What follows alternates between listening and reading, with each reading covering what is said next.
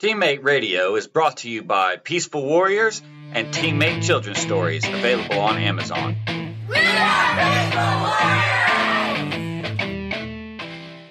Warriors! So today's episode of Teammate Talks, we're having a discussion titled To Be or Not to Be. But it's going to be towards the end before that title starts to make a little bit of sense.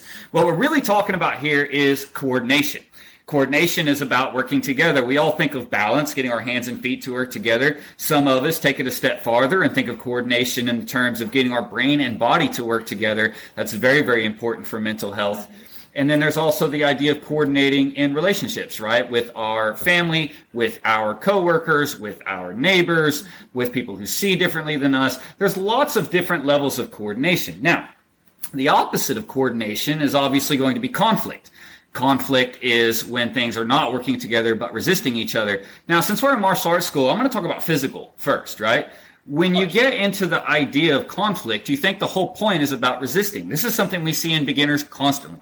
Beginners always trying to resist a punch being thrown at them, resist being pushed, resist doing these things. But one of the highest echelons of most martial arts styles, considered a level of mastery, is the ability to not resist and fight against your opponent, but to rather work with their movements to create the best possible outcome for yourself. Much the same way you've probably heard for life advice, right? When life gives you resistance, it's better to use what it gives you to create a better situation than it is to resist in it directly. So we talk about this when people go to pushes, when people go to punches and things along those lines.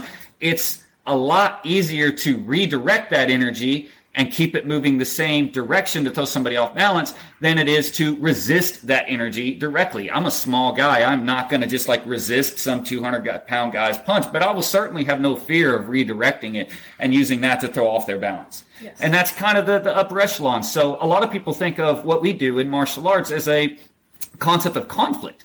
But actually, at the center of mastery of what we do is coordination, not conflict. It's one of the highest forms of martial arts that you can get involved with, is learning to coordinate with your opponent's movements rather than against them. Now, the thing about this is this works in psychological warfare as well, right? If you have one of those people that likes to spread rumors about you, if there's someone out there that's playing those kind of mind games with you or with the people that you associate with and things along those lines, people that do that expect you to resist. And the second that you resist, they're going to call your resistance proof of what they've been saying. Now, I understand when you've done something wrong, resistance is the first natural instinct. But if we can learn to move around that and instead work with the rumors, work with the things they are saying and redirect them back to what the truth is, then you're going to have a far easier time in psychological warfare than you would by just resisting and screaming no and screaming the opposite. This is actually taught in political sciences in college. If you take a political sciences class in college or university, they're going to teach the concept of taking attacks your opponent throws at you, and instead of resisting them directly, redirecting them to swing them back around and put the attention back on the other person. And this is, again, a form of coordination. It's using coordination to end conflict. And it's a very difficult concept to grasp for a lot of people, but it's really, really important. So it works in physical warfare, works in psychological warfare. Really, we do the same thing to keep kids on track on a task. We do. Right? So instead of saying, hey, stop what you're doing, get back to what you're supposed to be doing. Which is going to make them think about the thing they're not supposed to be doing and continue to do the thing they're not supposed to be doing. 100%. We find a way to redirect them back towards what we want them to be doing instead. Like, oh, hey, that is really, really cool. Now let's see how cool it is when we can do this. Right. And get their attention drawn back where it needs to be. And that's using coordination as a teaching tool. So a lot of people don't realize that coordination can be used in so many different ways. You know, most of us just think of it as two things working together. Oh, that sounds simple. But have you ever thought about how that's applied, right? It can be applied in so many complex ways and in so many different situations that it's really quite amazing what can come out of it. So the next thing I was going to get into, unless you had something else to add right here. No, sir. The next thing I was going to get into is one of the biggest walls, I guess, I think is a good way to put it. One of the biggest walls between coordination and conflict is ego. One of the things that turns coordination into conflict is ego, the sense that I want to be right. I want to be the best, right? And if we get too locked into that sense, right, that I want to be right, then we will tend to forego coordination and instead go with conflict. Now, it's okay to want to be right, and if you know you're right, you know you're right, but you can use a coordination style approach to bring things back around by explaining your side rather than causing conflict. The thing you have to ask yourself in these situations is my desire to be right overshadowing my desire to find the best solution? And I think a lot of people run into that when they get into arguments with their family, their spouse, their coworkers, and things like that, is that you end up with one or both or more than one person who has a much greater desire to be right because they want to get the fame for being right. They want to get the notoriety for being right, that they don't give any credence or very much thought to anyone else's ideas except in the realm of trying to put them down, rather than actually looking at, hey, objectively, what would be the best solution, right? Now, me and Miss Rose, we go through this a lot, right? There'll be times I have an idea about something, I express my idea. She has a different idea, she expresses her idea. And it starts off a little bit, usually with each of us trying to defend our own idea until one of us finally goes, you know what, I can see where this other idea, or if we blend these two ideas, now let's look at the outcomes. And I don't think of it as arguments when it's us, because honestly, it's not usually arguments. What we usually do is take the two different ideas and we follow them in a mental path to fruition, right? We imagine the fruition. What are the pros? What are the cons? Now let's take this idea. What are the pros? What are the cons? Now, each of these ideas, how can we minimize the cons and the pros? How can we play the ideas off against each other? And that's coordination. Now, sometimes it can appear to others like we're arguing, and in all reality, we're not. We're just rolling through different possibilities of what can happen. And it almost always ends with one of us going, you know what? This is the idea. This is the one, and we'll both know it when we come to it. Like this is the best option. This is really the one. And the thing is I do this with myself all the time too. I have these little conversations in my head between thinking three different things might be really good ideas, but I try to compare those three things and walk through them. And at first, to anyone from the outside, it may appear that I'm arguing with myself, but in all reality, what I'm doing is I'm trying to coordinate the possibilities between these three ideas to figure out what's actually going to work the best, right? And so what all of this boils down to is being solution-oriented rather than ego-oriented or pride-oriented or problem-oriented. The key here is when you approach any problem, you have to remember what we talked about in another Teammate Talks episode. There is no right. There is no such thing as right. There's only better ways, worse ways, and occasionally you could say wrong ways. But there's never a right way. Right? There's lots and lots of different options. And then once you take that option and make a decision, you can never know what the other options would have planned out, right? So you can't look back at that. You've got to just roll with it. Now, so you take that decision and something goes wrong, right? You realize you can't be like, oh, I'm going to stick with this because I have to be right. That's how businesses fail. When the person running the business makes a decision, they want to be right. They can see all the red flags of how that decision was wrong, but they keep trying to make it right, even though it was wrong, instead of just going 3 weeks later going, you know what? I was wrong about this idea. Hey, team, let's get back together and let's backtrack and choose a different option and move forward. We had to do that recently on a couple of different things. We had to go, you know what? This idea we had is not working out. We need to back up. And you know, it happens. It happens. But the key is remembering there is no right. Now, of course, that requires humility. Coordination requires humility. It requires prioritizing the solution over prioritizing me being the one to give the solution. So prioritizing the solution over pride is really, really important. And that requires humility. It requires understanding that you are not the be-all and end-all of the situation. You are just another piece that's throwing in its piece of information, and just as everyone else is, and maybe you are right. Maybe you do have the best idea. If it really is the best idea, then you shouldn't have to argue it. You can explain it on its merits, and everyone else will see it's the best idea as well. I've done this with staff. You know, there's been times I've approached and been like, hey, I want y'all's opinion on this idea, but I'll throw the idea out there. I'll tell you why I think it's a great idea, and then everyone's just like, you know what? No, like I don't have another opinion on this idea. I think you're right. I think it's a good idea. And you can put it out there on its merits rather than trying to die by the idea just because you want to be right. And this requires humility. Humility does not mean putting yourself down. A lot of people think of it that way. Humility does not mean thinking of yourself as less than anyone else. Humility is simply not thinking of yourself as more than anyone else. Yeah. There's a fine line there, right? When it comes to the team, I need my team that I work with to be able to pick up where I might be lacking one day. Or to, if something happens, to be able to go, hey, why don't you step to the side? I've got this, and I need us to be coordinated without going, well, I have to be the one that takes care of all of that, because that's honestly the road to burnout. Yeah, and you can be you can be proud and be humble. Like I can be proud of the fact that I am an above average problem solver, and that mostly comes down to not any particular special mental ability. It mostly comes down to my ability to stick to a problem longer than most would.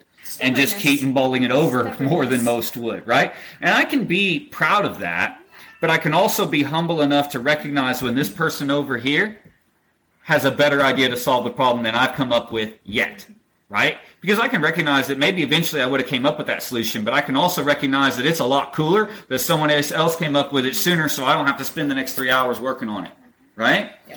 There's nothing wrong with that. And like I say, you can be proud and be humble. So this is about coordination. So to be or not to be is the question about, would you rather be right when you know that there's no such thing as right? Would you rather be right, or would you rather be happy and find the best solution, right?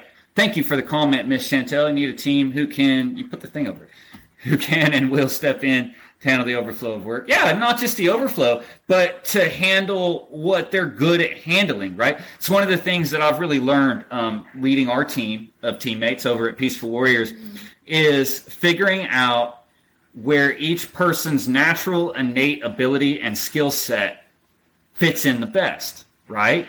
So let's take Miss Nana, for example, right? Just as an example. Hi, Nana, by the way. Hi, Nana. She's on this video. So Miss Nana is very, very good at getting people of all ages, particularly the kids, to take things a little more seriously. She's very, very good at letting them have fun, but cutting through the silliness a little bit. So where is the best place for Nana? A place where, in the school, a place where she can work directly with the sillier children and help them learn how to focus better, because she has this aura about it, right? She has this aura that gets kids to pay better attention in a strange way. So that's why she's out there with the level 2 Tigers. Because with level 1 Tigers, they're a lot more structured in play. But the reason level 2 Tigers I feel like works best is because that's the class when they begin to get more freedom. And so that silliness tends to come out more, which is okay. You can let them be silly and have fun. But Nana's presence keeps them tempered, right? And she asks me all the time, isn't there something I should be doing right now? Should I be doing more? And I'm like, nope. Your presence is exactly what's needed on this floor. Just your presence. Yeah. That's what's needed here. So like how Crocodile Dundee would do this and mesmerize the animals, that's what Nana does with the little ones. She just... Let's take Mr. Moeller, for example. He's our level 2, level 3 instructor. Mr. Moeller's quite young, but he's always had this extreme ability to take things a step farther. He's always had this great ability to problem solve as well, to learn a piece of knowledge and then find 10 new ways to apply it. So that's exactly why he's our level 2 and 3 instructor, because he knows how to take the material and take the curriculum and make it apply to so many different situations for so many people. He's able to take it so many steps farther that he's able to reach those that are in the more intermediate advanced level and show them a beginner thing they learned as beginners and show them 10 different ways to use it and 10 different situations to use it. So that's why he's there. So yeah, the idea is not just about having, the team that can handle the overflow, but having a team that has a particular skill set. Yeah. To quote the movie, have a particular skill set. And finding the place that they are both happy and that uses their skill set to the highest level that it can be used. And, it's not a lot. When I first started having, I guess, the staff, I thought of it as, okay, it's to lighten the workload for myself. But then I realized that's a self-defeating mindset. It took me about a year to realize that that's a self-defeating mindset. It actually put me in depression. It put me into a pretty bad place of wondering what my worth was and where I fit into things anymore. And then I realized it's not about that. It's not about taking the workload off of me. It's about freeing up my time to put my attention to the things they can't. So, for example, the things that you are good at, that or the things that you guys won't have time to, right? So there always has to be that one person. Me and Ms. Rose talked about this. When it comes to a team, there always has to be that one person who is able to step back and watch the whole thing, so that they can see the bigger picture of how each of the pieces is working together with each other. And that way they can then go in and talk to each piece, each person in the staff, each class, and look at the curriculum and figure out where we need to bridge the gap and how we can bridge the gap between the several different things. Because you can have the best team in the world and have them in the best positions in the world and even have them good at working together. But unless you have that person that can step back and look at the big picture to make adjustments as it goes, then you're still going to plateau yourself and only go so far. And then I realized it wasn't about taking workload off of me. It was about being able to put me into a different type of workload that the team also needs, right? And for me, that was stepping back and helping everyone coordinate with each other a little bit better, because, each person every day has to put so much thought into what they're doing throughout that day, into what they're doing for that class, into what they're doing for each student, into what they're doing with their assistants, and they have less time to put into the curriculum itself, or how they're coordinating with the other floor or the other instructors and things like that. And that's a place where I step in, right, to help things coordinate and keep things moving in a greased way. And then, I also choose to do other things that I enjoy with my time. I love making, some of y'all make fun of me, and I get some hater stuff from time to time, but I love making the goofy ad videos. Like, it's one of my favorite things, and I kind of like the hate sometimes. Like, I get a little frustrated by it, and then I laugh it off, and I kind of like it. It's a guilty pleasure. It's called a guilty pleasure. Okay. I like doing the advertising. I like studying that stuff. I like studying psychology, which allows me to go through and make tweaks to the curriculum and pass those down the system as well, right? I like working the budgets and money. I like the logic of that. I like trying to figure out exactly how much money we have so that I can figure out how much money we can spend on the community, how much money we can donate to other sports, how much money we can put on getting food to people who need it, how much money we can put into bringing in new students who can't afford it, and things along those lines, right? So I have a different thing I focus on every day. And that I've realized it's not about building a team that can do it without me. It's about building a team that has all the skills necessary for each specialized part, right? That's what it's really about. So it's about coordination. It's about not being right. This is why every big decision we do is, now sometimes I'll have an idea and I'll run through it and I'm like, guys, we're just going to do this. But most of the time I bring everyone together and I say, hey, look, I was thinking this. This is why I was thinking it. What do you guys think? Does anyone have any better ideas? I let everybody have a say. There's been times, plenty of times, that I thought I had a good idea and I wanted to back it, but it was downvoted. It was just outvoted by the rest of the staff. And I have to have patience with and accept the wisdom of the team as a whole, right? And understand that I'm the person that trained each of these people to be part of the team. Some of them were trained by other parts of the team as well. But to understand that we put them, they're in their positions for a reason. And so them being able to have a say, if I think an idea is good, but the majority of the staff doesn't think so or doesn't want to do it, I have to step back and I have to let go of my ego. And I have to understand that maybe they're right because they have as much, if not more, wisdom on the ground than I do. So they're going to have a better idea on what ideas are workable and what ideas are not. That's why I'm so big on honestly, our business is run a little bit like a democracy. I'm so big on everybody getting a say in what we do and a vote and how it goes. So this all comes back to coordination and avoiding conflict, right? We talked about conflict being the direct resistance of things. That's when we get into the physical stuff in martial arts, that's the last ditch effort. That's when all other martial arts have broken down and it's headed to the physical fight. But even in that, the goal is to work with the movements, not against them. But before that is where real martial arts shines. And it's in using coordination to not have to have the conflict. It's in the ability of taking, maybe just an example, maybe Miss Rose has an idea and her ego's attached to it. She wants to be right. Which may or may not happen. I could just sit here and tell her she's not right and tell her she's wrong and this, that, and the other, but that's going to cause conflict. I'm directly resisting her ego, her idea. Instead, I could discuss with her the merits and pros and cons of the idea and talk about why I think it would work, but also why I think it wouldn't, and lead the conversation to allow her to make the decision that maybe her idea wasn't as great as she first thought it was. Because I can tell her idea is not great, but she's going to resist that because of her ego. We are all wired that way. But if I can have a discussion with her that convinces her that her idea is not that great, and I don't have to convince her, a discussion that allows her to convince herself, oh, maybe there was this part I didn't think through all that well. But now I'm using coordination to end a conflict before there was ever a conflict. This is the biggest prize of martial arts. This is true mastery, right? The tools to defend yourself, but the tools to not have to. The tools to not have to. It takes a level of self-control, a level of awareness, and a level of detachment from your ego that most people never attain in their lifetime. Yep. Remember, it's okay to be in love with an idea, but you don't have to be married to it. No. So there's no point in being so bent on an idea that you lose yourself to the idea. I love the TV show Supernatural. You think that's all I watch, though? Am I only going to watch that show for the rest of my life? Am I just going to watch it constantly? No. I've already watched them all a few times over the years. But the point is, I'm not going to watch it all the time. Right? I don't have to marry myself to that idea just because it's something I enjoy. Doesn't mean it has to be something that I do all the time. Right? Yep. So you got anything else to add to this, Ms. Rose? To be or not to be? That is the question. Do you want to be right or do you want to find the best solution? Do you want to be right or do you want to be happy?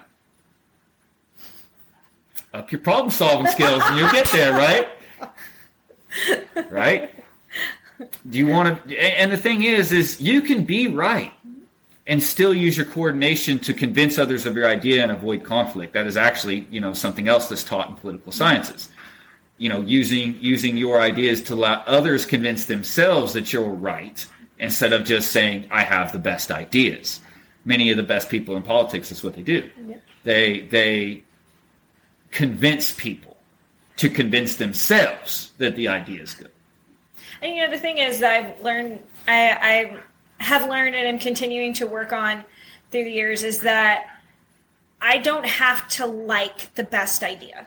No. It doesn't have to be my favorite idea. But you can still weigh it out and recognize that it might be the best idea. Yeah, like this isn't my favorite thing, but I also see in the long run this is going to be the thing that's the best way to do it. Or sometimes there's two ideas that having trouble deciding between, and maybe you like one more than the other, but maybe the team votes the other one.